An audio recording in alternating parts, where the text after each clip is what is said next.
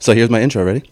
I just wrote this. All right. This is the new one. Let's go. Today is May 27th, 2020, and my name is Jeffrey Cabelli. Those are the only two things I know for certain. The rest of life is simply complicated, hence the name of my show. I'm here to discuss how simply complicated baseball is, and I am honored to share time and space with today's guest, Eric Holtz. Hey, Eric, and thank you for being on the show. Thanks for having me, Jeff. This is awesome. I've covered so many things. Listen, I've done politics, religion, domestic abuse, like you name it. I haven't done my favorite subject on the planet, which is baseball, and there was no better person that I thought I should have than you. Man, I'm happy to be here, and that's great because I don't normally discuss politics or religion. We're not going to touch any. But this is perfect timing because I had seen you. The reason for I've been watching you for a while, and I wanted to reach out to you. Eventually, you were on on the docket. But you had posted something recently, and it was kind of like, I'm over it. I just want to get out there. So I was like, oh, he's going to say yes. And you did, because a lot of people are still kind of nervous around it. So really, thank you for that. Sure. The thing that I'd want to jump right into the whole Israel, you managing the Israel national baseball team. Sure. Was it the Tokyo Olympics? It was supposed to be the Tokyo Olympics this year. It was supposed to be July of this year. And, due to Corona, it's been pushed back for a year. Mm-hmm. So, I guess it just makes me a little bit more relevant for another year. But yeah, I mean, I'll give you background on how that happened. Yeah. Because how do you even get that job? So, okay. So, I mean, it's a crazy long story. So in 2006, a buddy of mine who was playing men's baseball with me says, hey, Holtz, there is a tryout for a professional baseball league in Israel. I go, Glenn, there is no professional baseball league in Israel. He goes, no, I'm telling you, I saw it in the New York Times. I said, Glenn, they have basketball, they have soccer, there's no baseball. He goes, I'm telling you, I saw this advertisement. Dan Duquette, who had just been removed from the GM of the Red Sox, is the head of player development. He owns this place up in the Berkshires. He's running it. He's the director of player development. Let's go up there, dude. I go, Glenn, we're 40-some-year-old guys. I'm 40. You're 44. What are we doing? He goes, worst come to worst, we go up, we get a pro tryout, we get lunch, and we play some baseball and come home. Right. So we go up there, and I had just played a doubleheader on Sunday the day before with the Mud Hens. We drive up to the Berkshires, and here we are, two 40-some-year-old guys with kids that are just turned 18. Most of the kids are in their early 20s. And then there's Glenn and I. And they take us through a pro tryout. And I run a 60, and I'm taking ground balls at short and balls in the outfield. And then they go to a controlled scrimmage game. And I know this is kind of what got me signed. Kid's throwing on the mound, and it was my first at bat, and he throws a fastball down the middle. I don't swing. I just want to see what this kid's got. And so 0-1, he throws a curveball, strike two. Now, I step out of the batter's box. I turn to the umpire, and I go, 0-2, huh? He goes, yeah. I go, great. I got him right where I want him. And you could see right behind the turtle was Dan Duquette and then a scout from the Cubs and the Cardinals and whatever. And the next pitch, the kid tries to bust me in with a fastball, and I just hit an absolute laser beam to left field. So here I am on first base, 0-2. The kid definitely made a mistake, and they're shaking their head like, who is this guy? Mm-hmm. First pitch, I steal second. I'm 40 years old, dude. I steal second on the first pitch. And now they're talking. I see them talking. And anyway, I end up having a pretty good tryout, but I'm 40 years old. So I'm getting ready to leave. And it was probably a 6 or 7 hour day. And as soon as I leave, I walked over to them and I said, guys, this is awesome. Thanks for a great day. I had really a lot of fun. And they go, hey, come back here. Are you serious about this? I said, I don't know. Why, you making me an offer? They go, are you serious about this? I said, I guess, let's see. I get in my car. I'm driving home. I call my wife. I go, hey, babe, pack your bags. We're moving to Tel Aviv. Are you nuts? Like, are you out of your mind? And 6 months later, they sent me a contract to be a player coach in the one and only professional league in Israel. That's so cool. So I get drafted as a player coach. I mean, it's just from, you're saying one at bat? I mean, it was, three pitches. no, it was the whole day. Sure. I mean, you know, I really, you know, at 40, you know, now I'm 54, but at 40, you know, and still, I pride myself on being, you know, pretty decent shape for my age. I was playing a lot of baseball at the time, and you know, I could play. I could play. So then I think they did some homework and found out that I had been coaching college baseball as well. And that was at Manhattanville, correct? That was at Manhattanville at the time, and knowing that, so they had put me with Ron Bloomberg, who's like the nicest guy ever, not the sharpest tool. And Ron was only going to be there for a handful of the time, maybe like a week out of the 10 weeks. So it was basically my team. So long story short, we go through a 45-game season, first place, we win the championship, and you know, that was my experience in Israel. It was amazing. I got to spend 10 weeks in like the most unbelievable country that I've ever been to. Mm-hmm. And my wife and 3 kids were able to come for like 3 weeks in the middle of my 10 weeks there. So I got to share it with them. They were very young at the time. I want to say Jordan, who's now 27, married and just passed his bar exam, might have been 12, you know. And my daughter, who's a nurse, was like, you know, if he was 12, she was 8. And my 21-year-old was 6. You know, it was a long time ago, but they got to taste Israel and feel Israel and now, are you bilingual? Are you familiar with the language? Not at all. Not at all. Like there's a lot of English speaking there, correct? Oh my God, everybody speaks English. Okay, I was mortified. Like for the month leading up to it, I'm like, oh, you know, I'm like trying to read and learn online. And when I got there, thank God everybody speaks English. I mean, and enough English where you can get by. Sure. Okay, so that's the summer of 2007. We come back, we win the championship.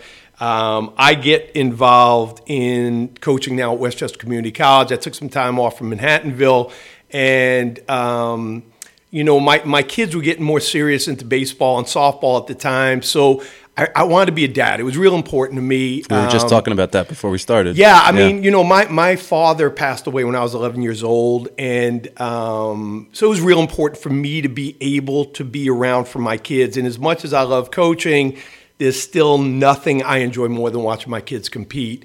So I kind of took a step back from coaching. I was able to stay involved with Westchester Community College as a hitting instructor, and they kept me on as an assistant coach. But I really spent more time with my kids at that point. I'm going to fast forward a little bit to get to how this whole Israel thing happened. So in 2013, a kid I call him a kid, he's now 40 years old, but he was my roommate in Israel. He played on a different team, but we became incredibly close. He asked me to be his assistant coach for Team USA in the Maccabee Games. So the Maccabee Games, if you're not familiar, it's kind of like the Jewish Olympics. And every 4 years, they have it where it's in Israel. So I got to be the assistant coach on Team USA in 2013. We win the gold medal. Before we left the country, the guy who ran the Maccabiah asked me if I would want to or be interested in taking over as the head coach for 2017. So I did. And you know, again, that was a great experience. And you know, I would go and run tryouts. We ran tryouts in New York and Chicago and California. I met a lot of great people. And then when the guy who runs Israel baseball, it's called the IAB, Israel Association of Baseball, found out I was coming back in 2017, he asked if we could meet in the city. He was in New York for business and asked if we could meet for breakfast. I had no idea what he was going to hit me with. And he found out I was coming back to Israel to be the head coach of Team USA in the Maccabi Games. And it was that morning at breakfast that he asked me if I would consider taking on the role as the head coach of the national team for Israel. And, you know, And you kind of knew what went into it a little bit. It's not. Jeff. I Oh, didn't. even as because you had a little background doing it. I had right? background coaching. I mean, coaching wasn't the issue, but Sure. I had no idea really what did it mean to be the national team head coach. Like, what was my responsibility going to be? How much time did I have to commit?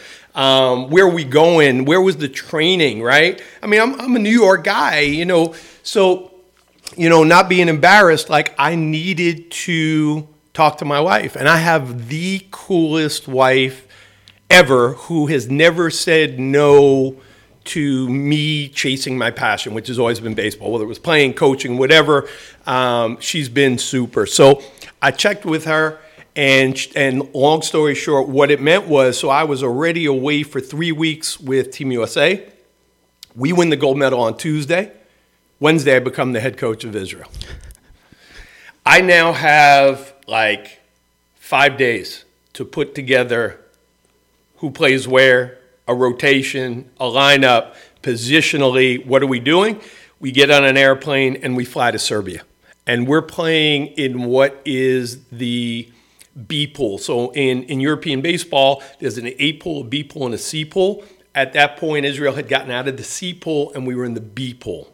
Now, you play a lot of men's baseball, and I am not pooping on Israel, but some men's teams that I play for here could have competed with that B team in Israel in 2017. We make it to the championship game. Okay, I mean, I'm not saying like a team of misfits, but I mean, there were old guys, there were young guys, there were kids that were still in the Army who were 18 years old, had no facial hair. We make it to the championship game. We lose to Austria. We ran out of pitch and we lose to Austria. I'm excited. What an incredible experience this was. My daughter is my team nurse, so I get to spend time with her. That's nice. Oh, yeah. And she stayed involved up until now. I mean, she's still involved. It was awesome. So now I've been away from home for 6 weeks, and I go back to Israel for 2 days. I just want 2 days to decompress. Mm-hmm. My daughter and I on the beach before we go home. And again, Peter Kurz, who's the president of the IAB, calls me, says, "Where are you?" I told him I'm on the beach. Here he comes in work clothes on the beach. He won't let me leave the country. He said, "Listen, the guys love you, man." He goes, "Will you stay on?" And I said, "Peter, I don't even need to think about this. The answer is, unequivocally yes." So having gotten to the championship, it gave me a much better idea of how to prepare now for 2019. Now, 2019 was the Olympic qualifier. And now, let me ask you something, because you're traveling and coming back. These guys, obviously, you're not from Israel. You don't live there necessarily, but all the baseball players do. When you say you didn't know what goes into it, was some of it not realizing how important this could have been to the country? Like, was there anything like that? I'll get to that in a little bit. Sure, okay. Okay, because I just want to finish the point where I knew what it took to compete at that level now. Mm-hmm.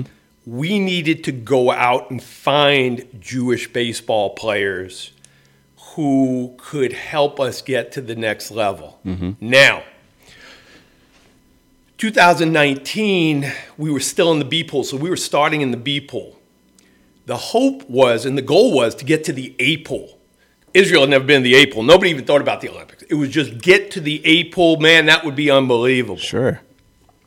So we go out between 2017 and 2019. Now we start going through college rosters, independent league baseball, affiliated baseball, minor leagues, ex-pro guys who were Jewish who they finished their career and they might be interested in playing. Well, here comes the interesting part, Jeff. Just being Jewish isn't enough. You have to do what's called, you have to make aliyah. Make aliyah, nobody knows what that term means. Making aliyah means that you have to become a citizen of the country of Israel in order to compete. So now you're a guy from New York and you have Jewish heritage. You want to become a citizen so that you can play in potentially the Olympic qualifiers. So we had, I'm going to say 16 guys go through the process of making Aliyah and now are dual citizens. So they're actually citizens of Israel and United States citizens, so that they would be able to potentially be on our roster. Again, we have a 40-man roster. We only travel 24, so there were no guarantees that if you do this, you're still going to even be on the team. Mm-hmm. They just wanted the opportunity to do it. So that had to be cool just to know you had so much interest, right? Oh, 100%. Yeah. You know, and we have guys. I mean, I'm going to throw one at you right now. 9-year MLB player Danny Valencia. Danny Valencia, who was drafted by the Twins out of the University of Miami, last name Valencia. Mm-hmm. He's a practicing Jew. His father's, I think, Cuban. Mother is Jewish and was brought up Jewish, bar mitzvah, the whole thing. Wow. Nothing meant more to this guy after his career was done than to go and become a citizen of Israel. Like, it was crazy, man. That's cool. So there was so much involved in getting us to a point where we thought we could compete. And there's a local kid. There's a kid from here that a lot of people don't know about, a Lakeland High School kid. Yeah, Who's man. that? You have a kid on Lakeland High School playing on the team? I have a kid that played at Lakeland High School. I followed his career because he was a year younger than my older son. Stud, just a stud athlete.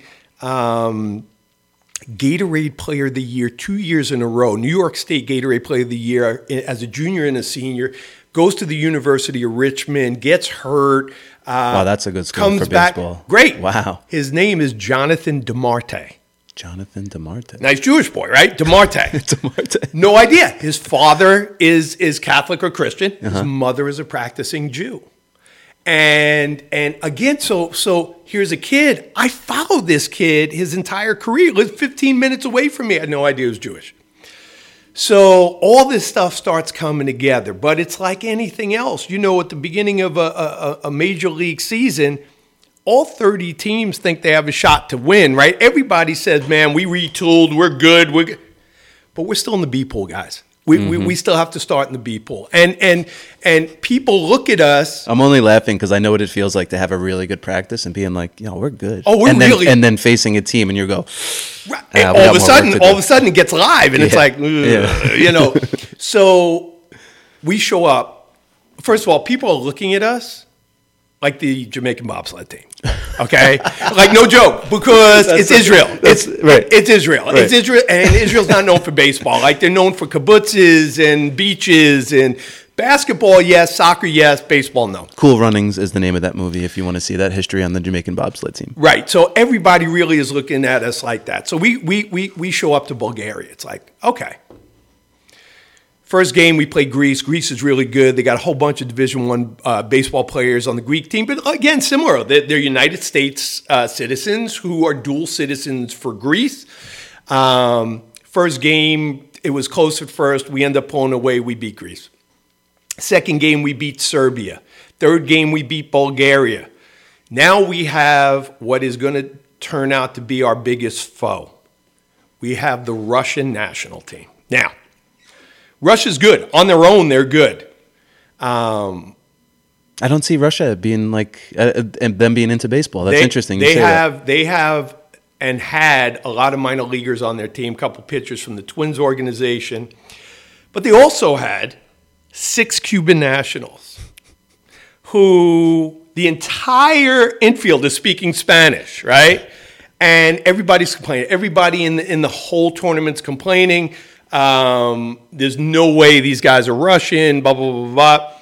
Me being me, I go, guys, I don't care who shows up. We still have to play. I don't care who they are. Let's play baseball. Mm-hmm. Game 1 ends in a tie. And we have international tiebreak rules. Now, I'm familiar with that just because girls softball. I've never seen it in baseball. Basically what it is, the game ends in a tie. The last 2 outs start on first and second base with no outs. They're trying to force action. Yeah, right. Okay, they're trying to force action. So DeMarte, who we just discussed, is on the mound. I bring him in. He's basically our closer. They bunt. He spins, he throws to third. We got him out. Russian umpire calls him safe. Bases loaded, no outs. I argue I can't get thrown out because it's not going to do any good for my team. The team needs me there. And you know there's no way they're changing this play. Oh, no shot. You just have to. Yeah, you just no have to shot. bark a little bit. Yeah, I just suck it up and okay, no problem. Yeah. Top of the 10th inning, Russia scores 4 runs. We're down 4 runs going into the bottom of the 10th, and I call the guys in. I go, listen, man, this is easy. They're looking at me. I go, we know what we have to do. I can't bunt, right? They've taken the bunt away. We're down 4 runs. All we need to do is pass the torch to the next guy. Just keep passing the torch. And you start out the same scenario, right? First and second, no outs. I go pass the torch to the next guy. It continues the lineup, right? It's not like It continues the lineup from where it is. So now we are literally starting with my 8 batters. So 6 and 7 are on base. We're starting with our 8. I'm telling you, man, I'm not one of these guys that remembers like the third shot on hole number 9 3 years ago. Like there are guys like that. Usually I can't remember what I had for lunch. I will walk you through this scenario. Cool. My 8th batter singles. Bases loaded. My 9 batter gets hit with a pitch. Here we go. Like I feel this happening, man. Well, you know, I mean, as a baseball person and any baseball person listening, you know once you turn over the lineup, now the energy completely changes. Totally changes. What a gift for them to hit my 9 batter. I mean, now you got to run in. I got to run in, still nobody out, and my 9 guys on first base. And your leadoff guy's up. My leadoff guy. Here, we just turned it over. My leadoff guy, so we're down 3. My leadoff guy doubles off the wall. We're down 1, second and third, no out. They walk my 2 to get to my 3. All right, no problem. Who's my 3? Just to load the bases, to force a double play. Just to load the bases, play. right. Try and work a double play. Who's my 3? My 3 is a 14-year AAA center fielder for the Los Angeles Dodgers, Blake Galen. I'm salivating, dude. Now, there's no real scouting reports, right? Like, they don't really know your players unless they played you before or watched that tournament. That's a great question. So we had some scouting for the guys who had played, like, minor league ball and stuff. But if it was just, Boris Karinskikov, no, we had no idea who the heck these guys were.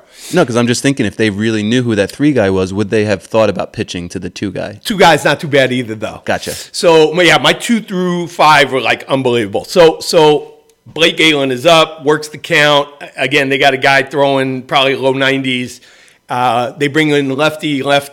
Blake is a professional hitter. We're down 1 run. Nobody out. 3, 4, 5. Here we go. Mm-hmm.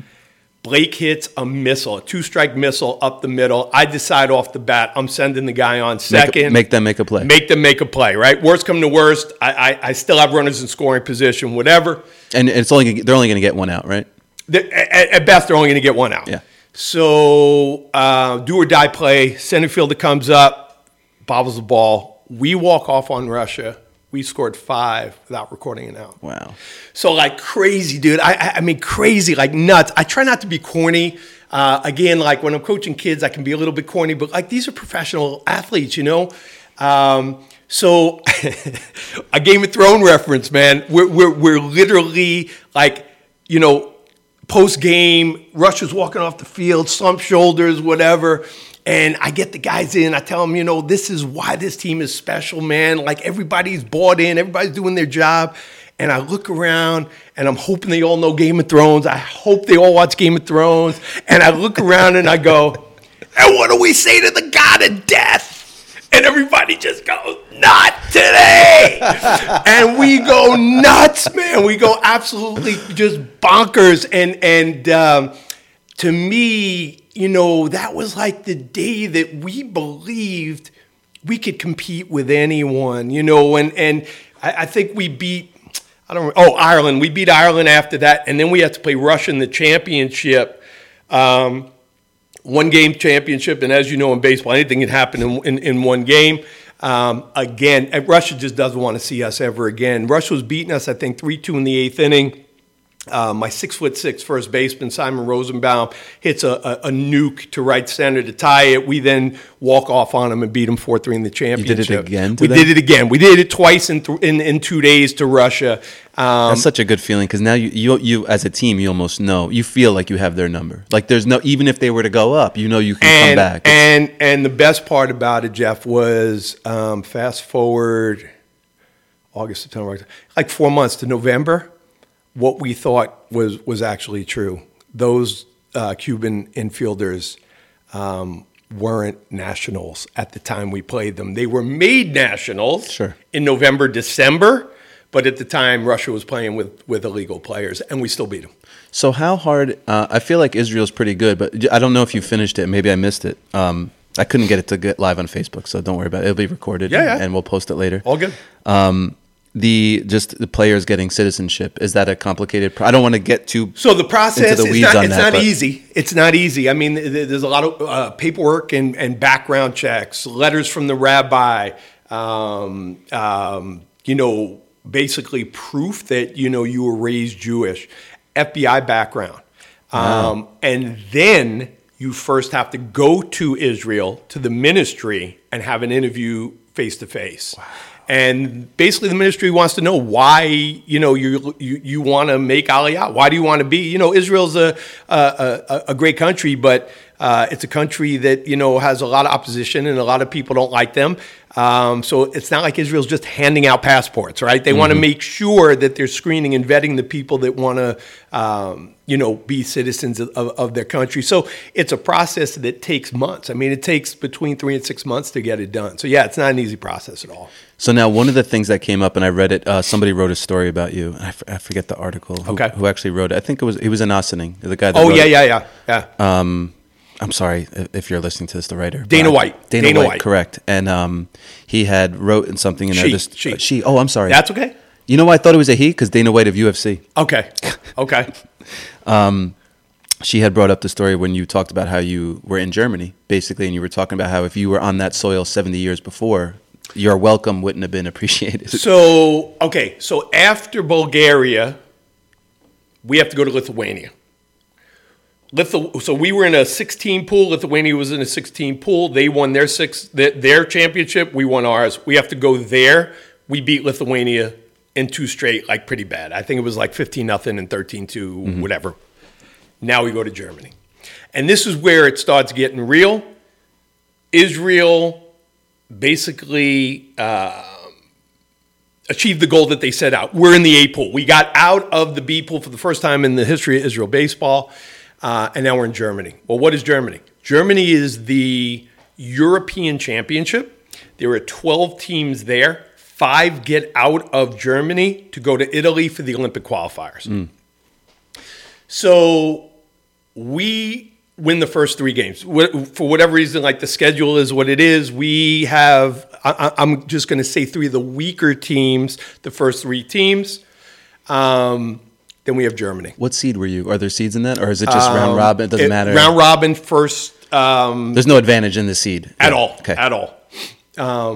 So with 3-0, we have Germany in Germany. Now, if you have not seen European baseball, it's insane. Every pitch, they're blasting music. It's like a rave, like literally,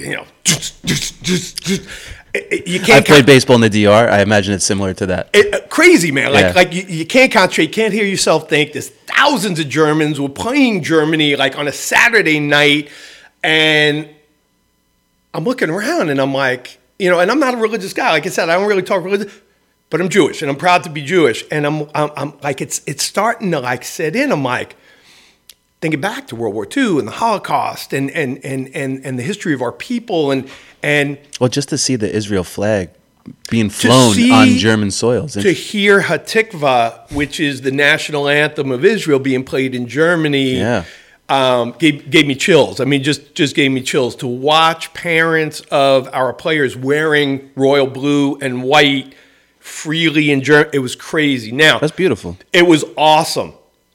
But not to be creepy here, I couldn't help think like the sponsor of the stadium We were in Bonn, Germany. Bonn was the Bonn Gas Company.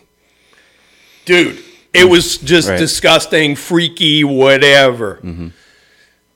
Again, tight game. 2-2. They lead off in the top of the 10th.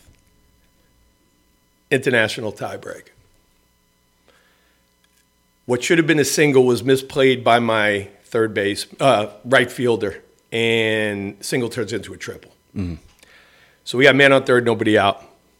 John DeMarty just comes in and shoves the ball. And they don't score. I mean, he strikes. No outs, man on third. No outs, man on third. No runs. Can't get a bunt down. That's a gamer right there. Can't get a bunt down. He strikes somebody out. Like infield pop-up, we're out. We come back, we score 2, we win 4-2. We walk off on Germany, in Germany, thousands of German fans. And I just grab my daughter. And I just hug her. And we're literally, because I didn't have to tell her. Mm-hmm. She just knew. Mm-hmm. Again, she's not religious. No, it's historical. It was incredibly historic for me. And for me, and I've documented this. I've told this a dozen times. Through the entire Olympic run, it's the only baseball that I have in my office. The only baseball that I kept with the score, the date, whatever, because, as we discussed or as you brought up, 60, 70 years ago, we beat Great Britain and Germany back-to-back in 24 hours. We couldn't have been in either place 60 or 70 years ago. So, that was kind of heavy. And after, we were on the bus on the way back to the hotel, I just talked to the guys and, I said, a lot of you guys are younger. Obviously, you all know what happened. But for me and for your parents and your grandparents, this was bigger than baseball today, guys. It was just a lot bigger than baseball. And when it got back to Israel and it got back to, again, just, a lot of the Jewish people, it was a proud day. It was just an incredibly proud day. And so here we are, we're sitting 4-0 in Germany. They're only taking 5 teams to Italy for the Olympic qualifier. And we sit with the coaches and we go, guys, statistically, we're number 5 right now. We're number 5, even if you were to lose out, right? Yeah, and we did. We lost out. So you shouldn't have told anybody that. We're 4-0. No, but we did it. I'm not saying we did it intentionally. No, nobody ever goes on the field planning to lose or trying to lose. But we didn't stack our lineup, and we gave guys a day off. You got to remember, we had played a whole lot of games every day. You're traveling, right? Traveling, guys are tired, muscles are, So we gave some guys a day off, and the next day we play Spain. Now, Spain is coached by Luis Sojo, and I'm a big Yankee fan. Yeah. Wow. So it's kind of neat, Mr. Utility, right? Mr. Utility. So, I get to talk to Louis, and, we're having fun pregame. And again, I'm not telling anybody we sandbagged anything, but Spain beat us 16-9 that day. And we do make it to Italy, and we have Spain game 1. And I'm telling you, as I'm sitting here, Luis Sojo looked past us because they handled us pretty good in Germany. And all we did that night was shut them out. My guy Joey Wagman threw a 3-hit, 9-inning shutout. We beat Spain 3-0. And Spain, it really, I was really disappointed. They refused to shake our hands and just walked off the field. They pulled an Isaiah Thomas. They pulled an Isaiah. They were so pissed that they lost to us. So anyway, so that's Spain. Next game in Germany, we have the number 8 team in the world, the Netherlands, right? Up and down, they're just loaded. I mean, minor league ball players up and down, a couple of ex-pros. And the Netherlands have a tremendous history of baseball, and they beat us pretty good. I think they beat us that day in Germany 13-4. We have them game 2 in Italy now in the Olympic qualifier. My guy John Muscat, who had been drafted by the Reds, his arm wasn't right, and I sent him a text the night, two nights before, and I said, "Hey Johnny, I need you in relief, tomorrow, and just be prepared mentally." And He says, "Hey, Holtzy, can I come down to your room? I just want to talk to you." I said, "Sure, come on down." And he said, "Holtzy, listen, my arm's hanging. My arm's falling off." He goes, and I don't want to waste it in relief. He goes, "This may be the last time I ever throw a baseball. This may be the last time I ever pitch." You know your own body. He goes, "Don't throw me tomorrow. I want the ball against the Netherlands." He goes, "I'm going to start that game. I'm going to give you every last bullet I got in the chamber. And if that's how I end my career," I'm getting chills like just hearing myself talk about this. He goes, "But if that's how my career ends, so be it." I go, "John, you got it." And go out against the best, or what he perceived as the best. And you got the baseball, and I love you, and no problem. So all John does against the Netherlands, 8th in the world, after we had lost 13-4, is let up 1 run through 4 2/3, and we end up beating the Netherlands 8-1. Mm-hmm. Okay, they just beat us 13-4. Now we have Italy. Go back to Germany. Italy beats us in the last game in Germany on a walk-off in the 9th inning. I'm going to say the score was 4-3. It was a great baseball game. But now, again, we're in Italy, and home field, home country, the most professional coaching staff. They have just this incredibly, and here's like ragtag Israel, right? We show up. And again, 2-2 game, crazy game. And it's the top of the 8th, tied 2-2. We have 1st and 3rd, 1 out. And Mitch Glasser, my leadoff guy, lays down the craziest safety squeeze I've ever seen. The first baseman comes in hard charging, bobbles it. We score. We go up 3-2. They bring in a pitcher that I've always wanted to see, just not against me. A guy named Pat Venditti. Pat Venditti, you'll definitely know who when I tell you who he is, because the name might not click on its own. He's the ambidextrous pitcher that pitched for the Yankees in Staten Island for a couple of years. He's righty and lefty. Right. And he's mid to high 80s both ways.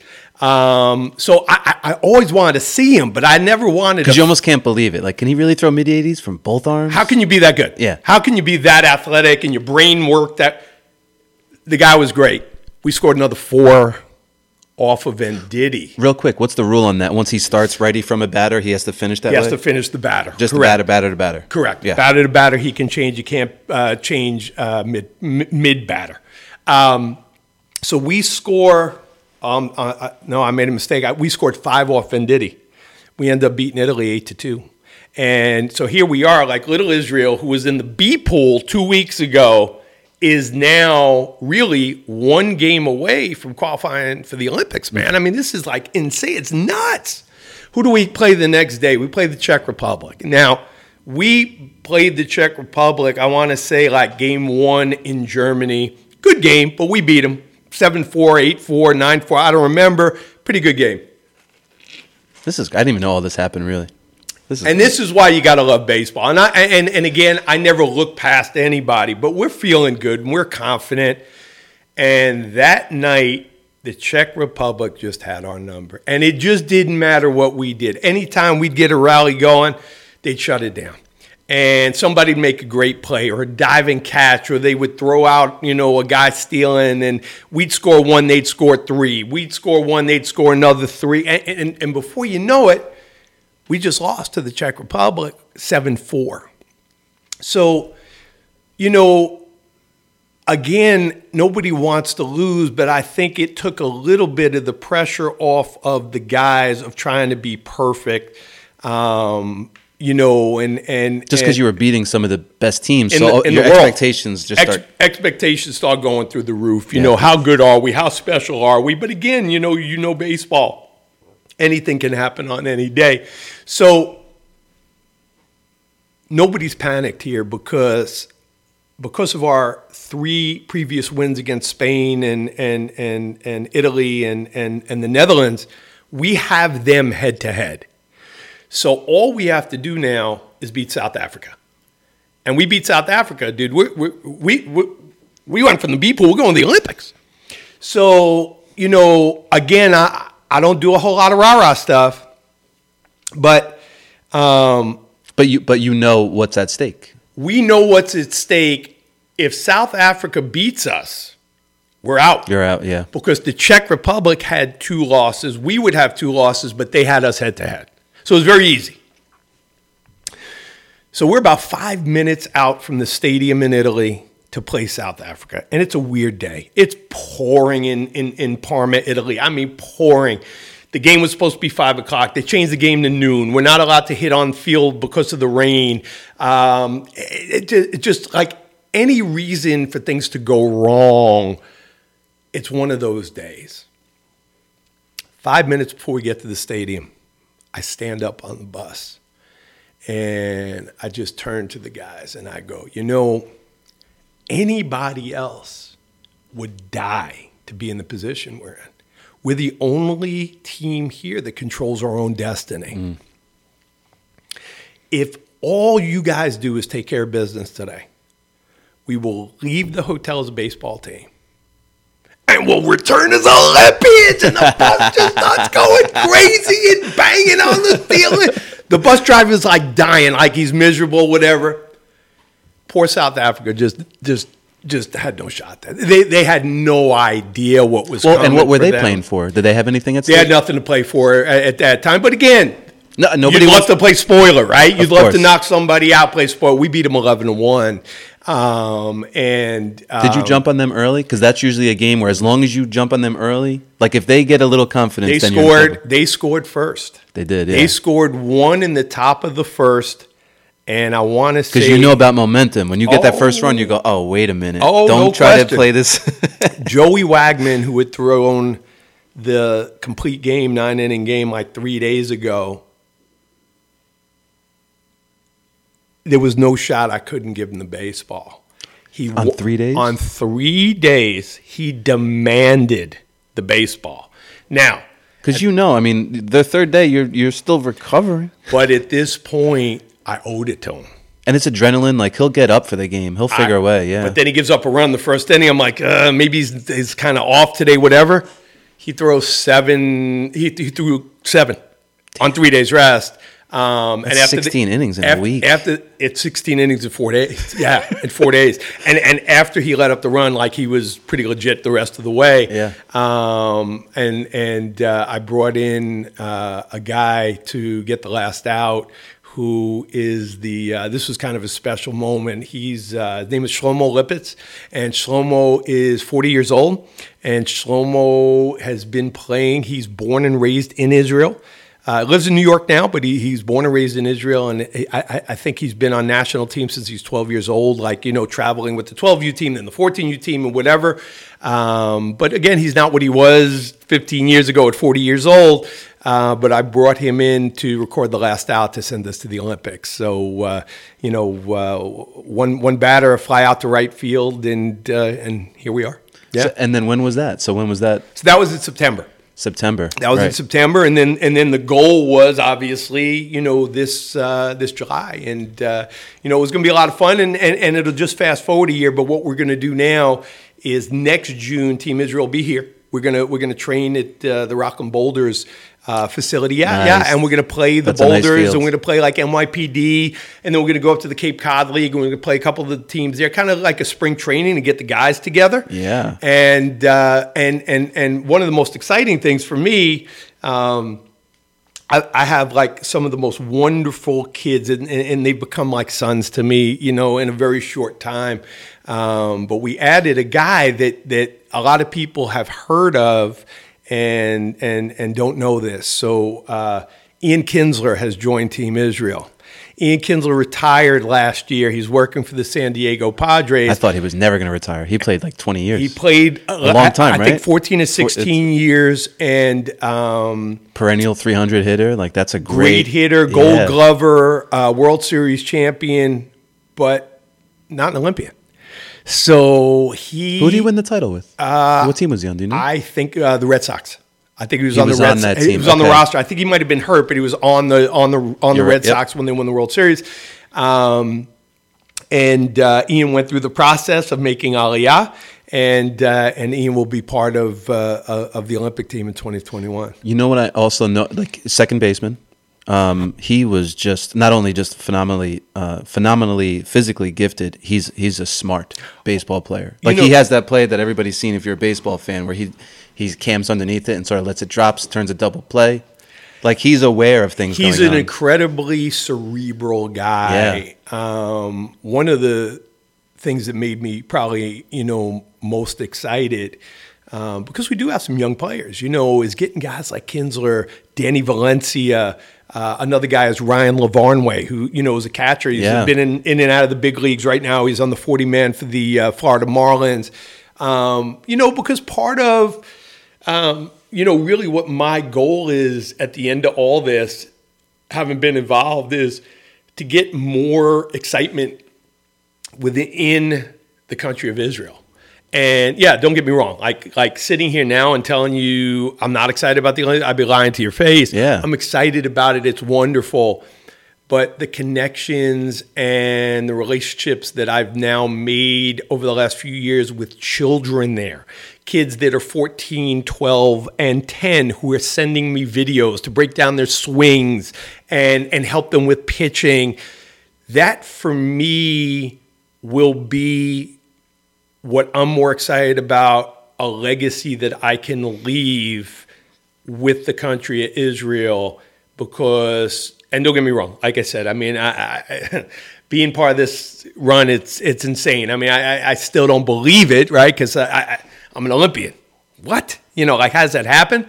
But for me, it's equally as important to try and build the love, the interest, and the excitement within the country of Israel, so that going forward, there are actually more Israeli-born players looking at these guys and saying, man, I want to be like them. And then figuring out what it takes to, put in the work and challenge themselves to get better. It's interesting. If you ask me, I only know 2 Jewish baseball players. One, everybody knows. The other one, nobody knows he's Jewish, but one is Sandy Koufax, right? Go ahead. Everybody knows him. Yep. Rod Carew.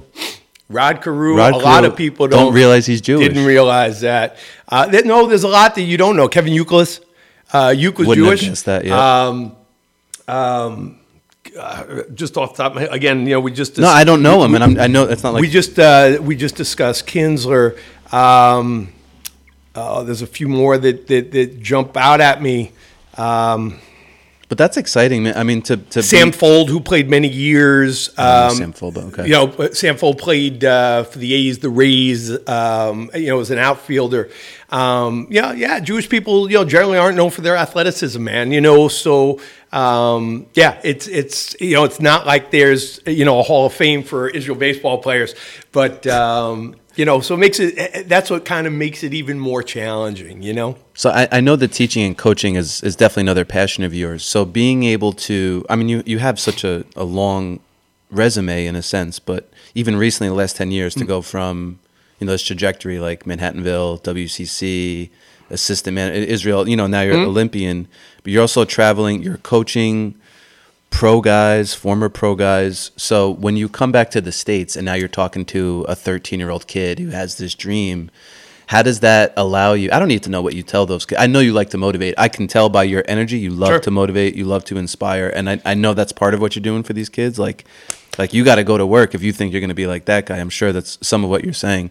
But just all this experience, how does that help you deliver an effective message to a teenager in America? So, again, Jeff, I work with 9-year-olds. I work with 13-year-olds. The only rule that I have is you have to give as much energy as I'm giving. Mm-hmm. At 54 years old, I can't outwork you.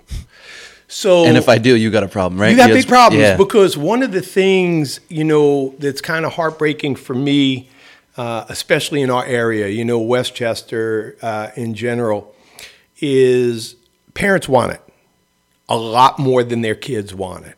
So it's a special kid that wants to get up, to put the work in, to go to the gym, to make sure that he's getting his reps in instead of finding excuses. But for me, I think regardless of the age of the kid, the life lesson that I try to instill every day is anything in life worth anything to you takes a tremendous amount of hard work. Nobody is born a natural baseball player. Nobody's born a natural basketball player. Nobody's born a natural CEO of a company, right? Nobody starts out as a CEO. They work their way up. How many guys have worked their way up from the mailroom, right? Mm-hmm. So one of the biggest challenges that I have in 2020 is smartphones make us stupid. Kids are playing more video games today than spending time outside. And then you add this monster, COVID-19, right? So everybody's locked up in quarantine, pandemic. Can I curse? I don't care. I don't give a shit what kind of pandemic you got. Find a way. Do couch push-ups, dude.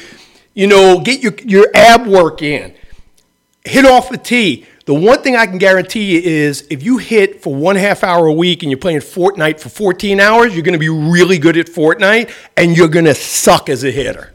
And those are the types of lessons that, you know, regardless of age and skill set, life's about what you want and then going to get it. But what does it take? And not everybody wants to put in the work and wants to grind and wants to hurt. Nobody wants to hurt. Sacrifice. Nobody wants to. I mean, not a lot. I mean, that's what you're talking about. Yeah, I'm talking about sore muscles. I'm talking about sweat equity, man. How many people like say it but don't really do it? And you know, so watching The Last Dance with Michael Jordan. No, there's not another Michael Jordan, but he wasn't born that way either, guys. He decided that he was just not going to take no for an answer. He was not going to be outworked. He didn't give a shit if he was like going to blows with his brothers, right? I was going to ask you about, you watched the series, right? Oh, of course. So I was going to ask you two things. One, did you name your son after him? And the two, what do you, because his Michael Jordan's competitiveness, the way it was displayed, has been controversial. Okay. I want to see your take on how you felt about his competitiveness. Okay. Can you go too far? Is there a lesson for kids in that? Okay. So the answer to question one, which I actually didn't even tell my younger son, Brett, until last week, was yes. Really? That I loved the name Jordan. I'm 54. I'm 2 years younger than Michael Jordan. I lived it while it happened. I idolized everything about him. You're not talking about, you know, a college guy who was just a little better than. You're talking about the best guy who made the other best guys look awful. I mean, he could literally flip a switch and just dominate a game. So the name Jordan was great for a boy or a girl because there's a lot of girls named Jordan. Right. So I said to my wife, "Hey, what do you think about the name Jordan?" And so the answer is yes. So that's where it came from. Question two, and I'm gonna use me because you can be a sore winner, right? Not that Jordan was a sore winner, but. I don't know that he was a sore winner, but I'm going to tell you, I'm going to use me as a for instance right now. Right now, you can look at me and say, yeah, I'm really successful and going to the Olympics and, you know, done this, done that, you know, real great business, a bunch of travel teams, whatever. But I could never live my life knowing that many people don't like me. I couldn't look in the mirror. I worked hard and wanted you to work hard, but I wasn't going to belittle you to get you to that level. Now, there were very successful coaches that do that. There were yellers, there were screamers. I played for one in high school. There were guys that are physical. He would either destroy guys or guys would react the other. It was both ways. You just... So they could throw things. They can talk about you as a wuss. And talk about your girlfriend, whatever it is, right? Yeah. It's not been my way. Yeah. Jordan early in his career would score 60, but he wasn't successful. He wasn't successful by a wins and losses standpoint until Pippen came and he bought in. And Horace Grant bought in. And Charles Oakley bought in. Paxson bought in. And then, Kerr and those guys came later. But whether Cartwright, it was those guys, Cartwright came later, it was like Luke Longley and Bill Wennington. He wanted to win so bad. Again, Jeff, I'm a few years older than you. When he came into the league, it wasn't his league. It was Bird's and Magic's league. And even Dr. J. You forget Dr. J was at but he was just in the finals 2 years before. He was at the end of his career, but Magic. But I'm just saying legends. These are legends. Legends. Magic was trying to be. Jabbar was still around. Magic was trying to be Dr. J. Yeah. Jordan, although he was getting scoring titles, he was getting MVPs and stuff like that because scoring 60 and losing is still losing. So Jordan decided that the guys around him needed to somehow be motivated as he was. So I'm not saying it was right. Some of it could have been abusive, but it was his method, and it worked. They won 6 championships. Successful or not, I guarantee you to a man, if you asked every one of those guys in Last Dance if they regret any piece of it, they'd say no. They don't regret any. Well, you heard them say in the piece, they would say, he was an asshole. He was. Every day. But there was always a but.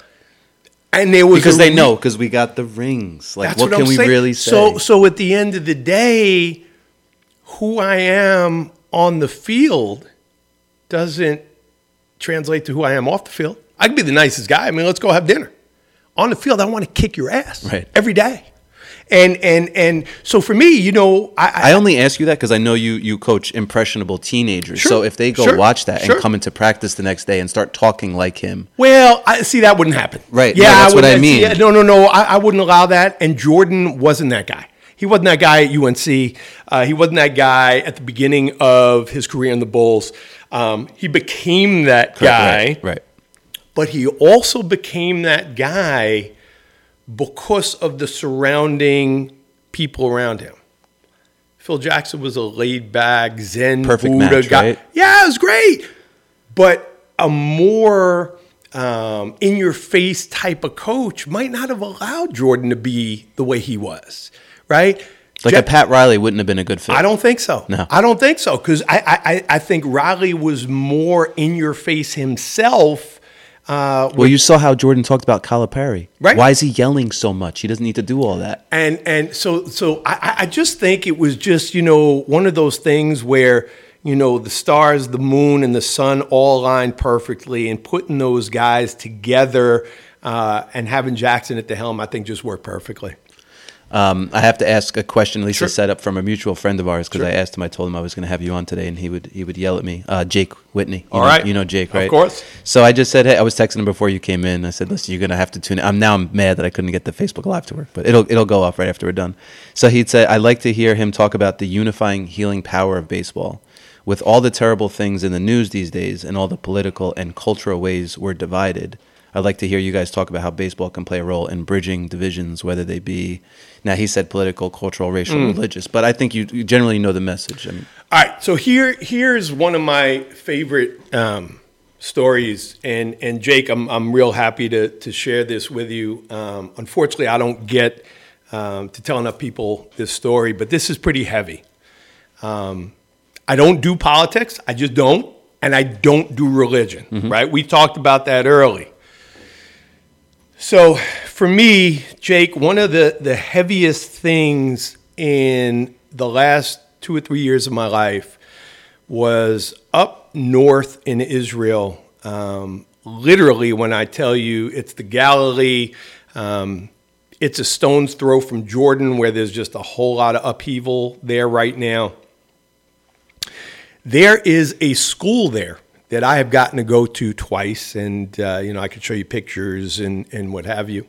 And in this school are Jews, Arabs, and Druid kids. Druids are kind of like nomadic people by history. They just kind of move around. Some of them are Catholic, some of them are Christian. So now you have Muslims, Jews, and Druids in the same class together. I got to teach these people baseball. They learn baseball in their school, baseball and softball. Now, when people thank me for doing what I do, I don't know that I have ever felt like, from the Grinch that stole Christmas, my heart grew 3 sizes when I got to sit there, and it wasn't like, oh, that's an Arab and that's a Jew and that's a Druid and that's a black and a Puerto Rican.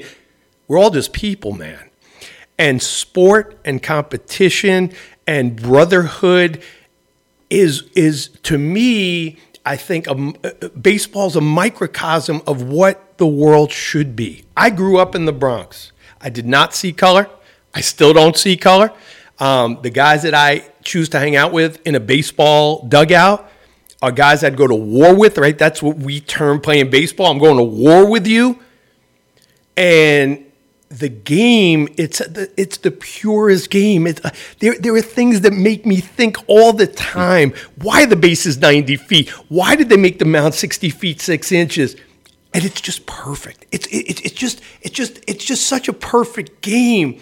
And the history of the game that goes back into probably mid-1800s and Abner Doubleday, and not a whole lot's changed from there.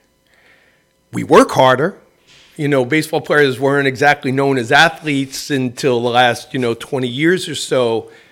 But baseball has continuously been the thing to help heal our country in real bad, negative times, whether it was after, World War I, World War II, the Vietnam War.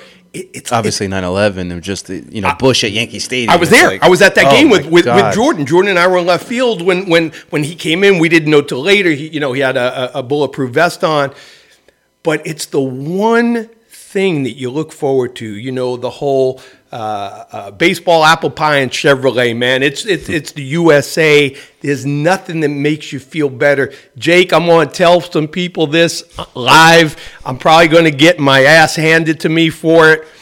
But going through this whole pandemic, I know I'm nuts. I drove 3 hours last Sunday to run a 4-hour practice and drive home 3 hours because the bans have been lifted in parts of Pennsylvania. I needed the normalcy, Jake.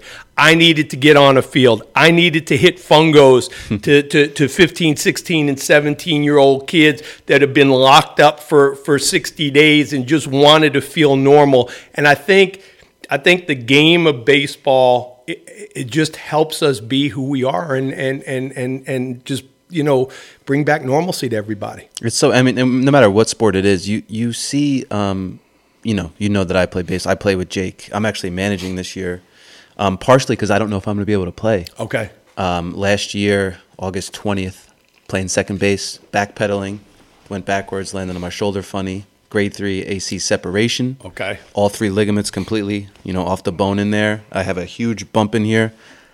And that's kind of what I want to talk about next with you, because I'm kind of like looking at things saying, I'm 37, so I'm going, damn, man, like, I swung some bats earlier, didn't feel right. It's not my throwing arm, but, quick movements, lifting a glove, is that going to act funny? I don't know what's going on in there. I elected not to do surgery. Why? The doctor actually, he told me, when I went in there, he looked at the x-rays, we did range of motion and all this stuff, and he's like, listen, you didn't lose any range. He goes, you're going to spend a month in this immobilizer. He said, don't move it at all. I followed things to a T, man. You tell me I need to lose 80 pounds, which I've done before. Give me the steps, I will do it. Right. You tell me this way. So I just listened to him. And after a month, went back. And he says, all right, now take it off and move your arm as much as possible. Do everything with it. So I was lifting stuff and doing it. But I could lift. It's the strangest thing, Eric, because I could lift a 50-pound bag of wood pellets. Doesn't matter. And throw it in. But when I go reach for the guacamole at the table. It's a movement. All of a sudden, it locks up. That has started to go away. But I know that you had a serious injury where you thought maybe it was done, right? I don't know if it was a shoulder or elbow. Shoulder. It was. So I need a little encouragement. I need So- a couple of things. Let's talk about injuries, recovering from injury. You know, some people, whether you're younger or older, you may think that that's it. It's not necessarily the case. So, you know, this whole last year with the whole Montefiore thing and you know, me being on Kind of famous, Eric. infamous, you know, but I tell everybody it's better than being on like the back of a milk carton, right? Like missing or something. But, you know, the way it started out was my surgeon's a friend of mine. We used to play ball together. Hell of a competitor. He's helped me manage a lot of injuries over the years. And at 39 years old, I literally threw a ball. I mean, my arm wasn't feeling great, but I literally threw a ball and my arm locked up, and it was like I spiked it after scoring a touchdown. I said, man, I can't do this anymore. And I went to go see Dr. Levy, and he looked at me at 39 and he said, Eric, listen, you're not a pro baseball player. I wasn't doing baseball full time back then. He said, it won't hurt to hit. Why don't you just go from playing third and short to playing first? And I looked at him. I said, Doc, what are you, crazy? I'm not ready for that. Like, no, dude, I got a lot of good years left, you know. That's what I'm feeling like. I thought I had 8, no problem. And now I'm like, wait, am I done? So he looks at me and he goes, do you understand? We do this surgery to 24-year-olds, 25-year-olds. You're 39. I had torn my labrum and ripped off my biceps tendon, right? So you needed surgery. Like not having surgery wasn't an option. They wouldn't. No, had I chose not to do it, I just wouldn't have been able to throw a ball ever again, and again either play first or DH or whatever, and it just wasn't an option. So I begged him, literally begged him, and he made me sign a contract, a verbal contract, that if he fixed it, he thought he was being irresponsible in the medical field. Okay, if he fixed it, I'd never pitch again. Okay, no problem. I can live with that. He does the surgery. I want to say it's like February or whatever. And, you know, like you, I'm in a sling for, you know, a month or so and 6 weeks, whatever. And I come out and start in rehab. Let's go. And one of the things for me, I was never a big drinker. I just don't consume a lot of alcohol. Same. It always causes problems. I never did. But if they said to do X with my rehab, I did X plus Y. Right. So I was taking a bunch of Advil. And I just decided at that point I was going to stop drinking altogether because now I needed the Advil to take the pressure off because I wanted to get back on the field. Nothing mattered to me more than getting back on the field. So I had the surgery in February. I was back on the field in May. Now, I was playing the outfield. I could barely throw the ball. There was like no arm strength or anything. But I was on the field. I was swinging, no pain, and I could throw short distance, no pain, but there just wasn't a lot behind it. So I am in Florida in November. I want to like fast forward. I'm in November. You know the Somers Orioles, Joe Diaferia? Yes, yeah, I do. So yeah. I'm in Florida with Joe, and we're in a must-win game. And Joe goes, "Hey, Holtz, can you throw?" And I go, "You're like, I signed a contract." I go, "Joe, I'll try, but like, I may have one inning. I may have one batter." He goes, "Give me whatever you got." True story. Because maybe before then you long tossed, like you didn't know what you actually had either, right? Well, now I'm 8 months post surgery, 9 months post surgery. But you haven't thrown off the mound. Haven't thrown off the mound Different in game, a year and a half. 8 1/3 no-hit ball against Team Puerto Rico. 8 1/3 no-hit ball. You're 38? No, 30. I am 40 now. Right. I'm 40 now. 8 1/3.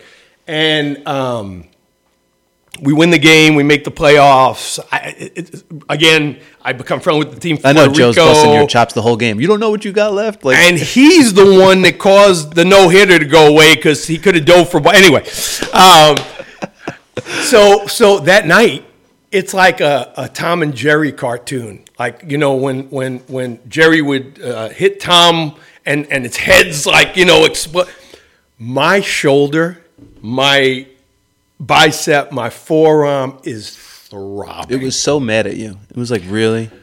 My body, literally, dude, I flew home the next day with a TENS unit. Like, people thought I was a terrorist on the plane. I had wires coming out of everything, just trying to get my arm back.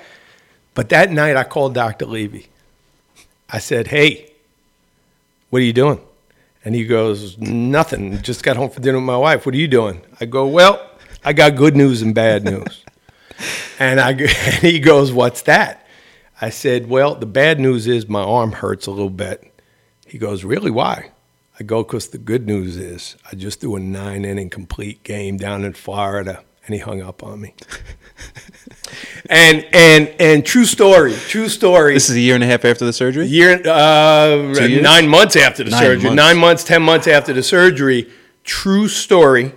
The reason I became the Montefiore guy last year was my surgery was then shared with the medical field, and they decided not to give up on aging athletes.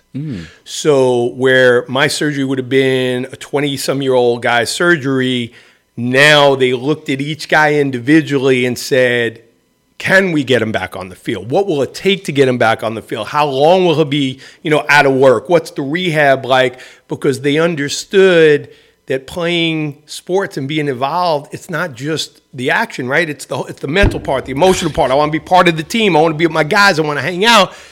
So quality of life. That to me is probably like the most. I tell you, I could care about being, on TV and the billboards. I could care less. The fact that surgery made other physicians stop to think about other people. And fast forward today, I mean, I'm 54 years old. This November, I threw a complete game down in Florida in a Roy Hobbs tournament on a Tuesday and played shortstop on Wednesday. And again, yeah, so when you're asking me, I say if surgery is required to live a normal life meaning you're able to do everything you want to do, there's no question I'm having the surgery or the rehab or the physical therapy or the band work, or they're going to set you up with a program because you're way too young to not have an opportunity to do what you love. My whole thing was, when am I going to stop? I don't know when I'm going to stop. I'm now on the same roster with both my sons in the WRWBL. Nothing makes me happier. I mean, I'm the oldest guy in the league by far in the WRWBL. It's an 18 and older collegiate wood bat league. I'm not stopping, man. And when I went down to Roy Hobbs in November, I'm looking at not that I'm not old, dude, but I'm looking at these older guys walking over to a field, and I found out they have a 75 and over division. I know. I'm not stopping. When we were in Florida together in that ESPN tournament, right. That's what there was a 75 and older league. There's and no this way guy's I'm playing stopping. shortstop, winging a ball longer from short. That is my goal. That's the dream. That's my goal. If I can be healthy, because it's not because I'm playing baseball at 75. It's what it means that whole time. It means I was healthy, I was active. And you want to be able to do normal stuff. You want to be able to have a catch with the kids. Yeah. So even if it's not at the competitive, like you want to be able to do stuff, normal stuff. And there's a lot of things, like you said, just grabbing for the guacamole. Like, I don't want to feel that way. I don't want to be conscious of how I have to turn my arm if it's fixable. It's not like, thank God, it's not like you have a heart condition or, you're asthmatic. This is structural, and yeah, so I would say have it fixed, dude. I'm hoping this rehab and just doing it without will be fine. It sounded like if I didn't do it in the first 4 weeks, it's the chances of it being a successful surgery go, when it's closer to the injury, it's better. We'll see. I'll get a second opinion. The other thing with baseball, I meet people. I think the social aspect, I don't want to be a downer. I kind of worry about the kids who are not able to gather in a game, on a field, play, learn how to lose, learn how to win, because I think that's important too. But like I meet people like you. I wouldn't have met you if it wasn't for baseball. Of course. Greg Locke, I met because of baseball. Sure. Jake Whitney because of baseball. Mark Hudgel, sure. Joe. Sure. Even what's his face? The other guy in the Orioles. I don't know. I'm escaping his name with the mustache. Andy, Al. He had the Donnie. Yes, Donnie. I love Donnie. Sure, like he's just a great ball player, and he's still playing. Like I think he just finished last year. He did. He was playing short. I know. And Sean Darling. I mean, they were just good guys in the league, and you look forward to seeing those guys. That's right. It's like who wants to stop, dude? I don't want to stop. Well, we just got the email today from MSBL that said basically the earliest that's possible would be, if everything would be perfect, was the second week of July. Who cares? Play through the fall and make it. Oh no, I'm fine with that. But I would play tomorrow. Yeah, but that's no. I'm with you. But again.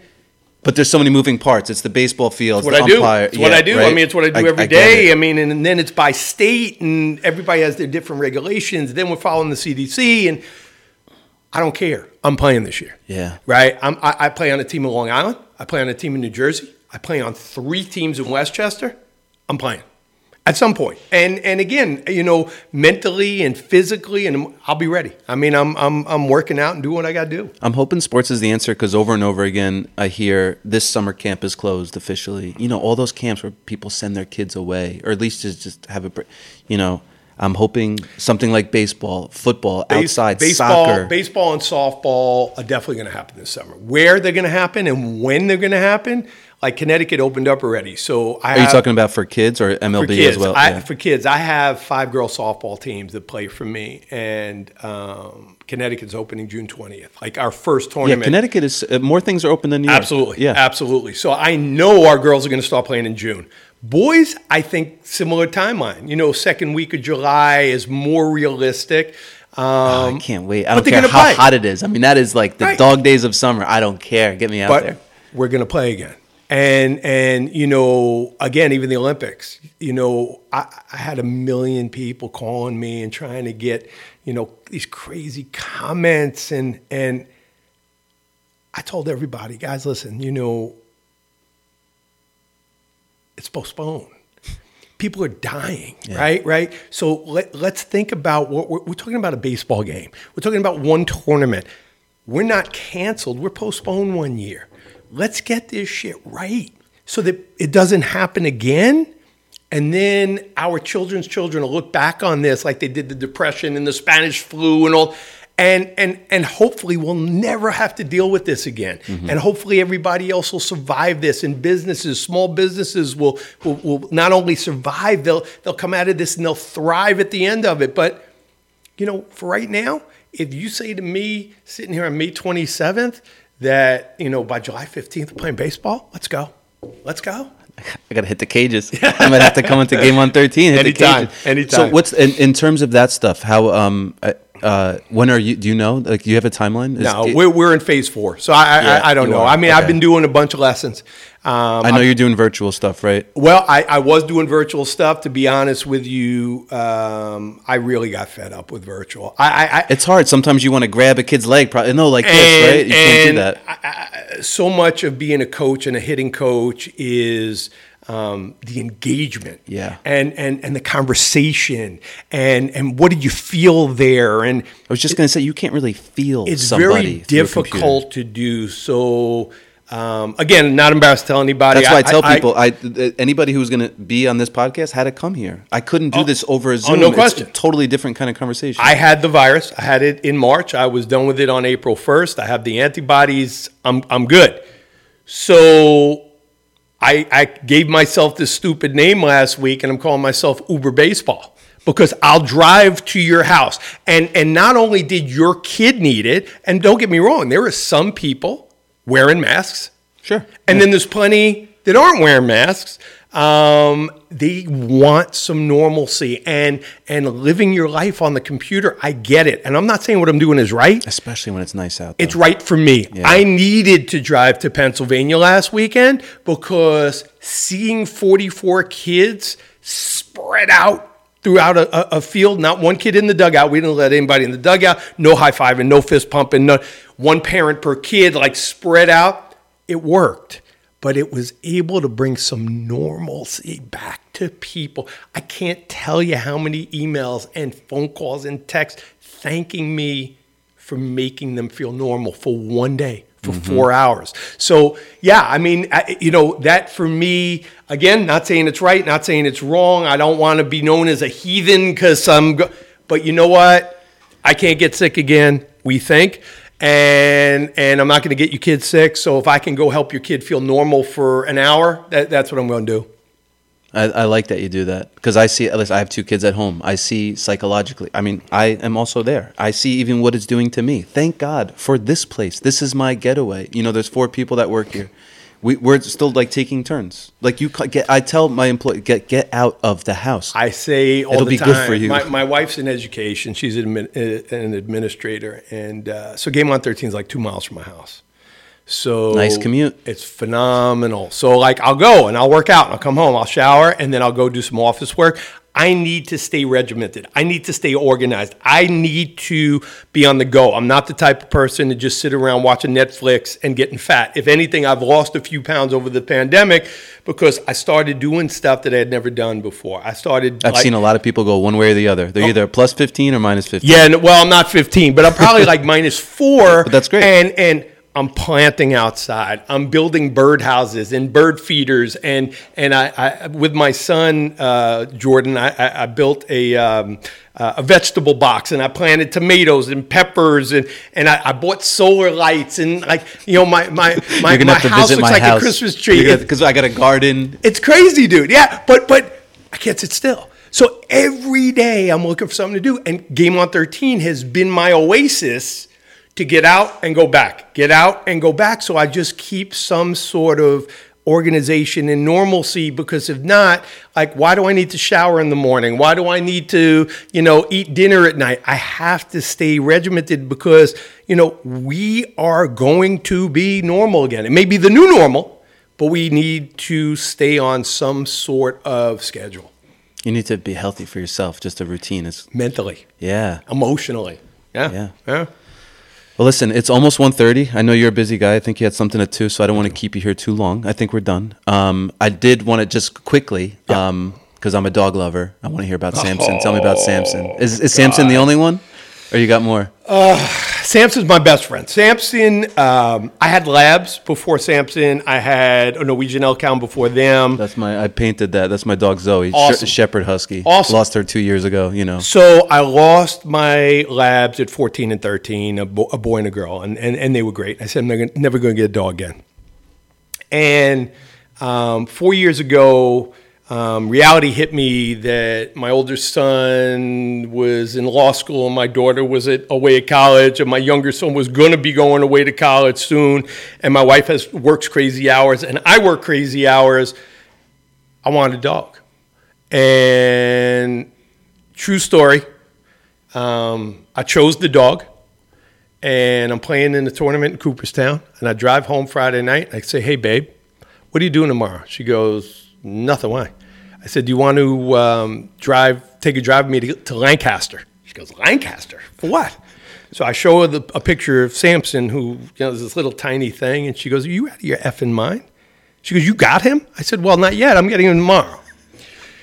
4 years later, Samson's a Bernese Mountain Dog, and he's everybody's favorite person. He comes to work with me every day. So 155 pounds, I pick up and put down in my truck every day because he can't get up to my pickup truck. But the kids look for him. The kids at Game on 13 look for him. He's with me every day. He comes everywhere I go, other than obviously if I go overseas, he can't come, but he gets depressed if we're not together. I get depressed if we're not together. And he's truly an emotional support. He's the greatest animal ever. And, he'll sleep where I'm sleeping. He gets jealous if I hug my wife. He's right in between us and he breaks it up.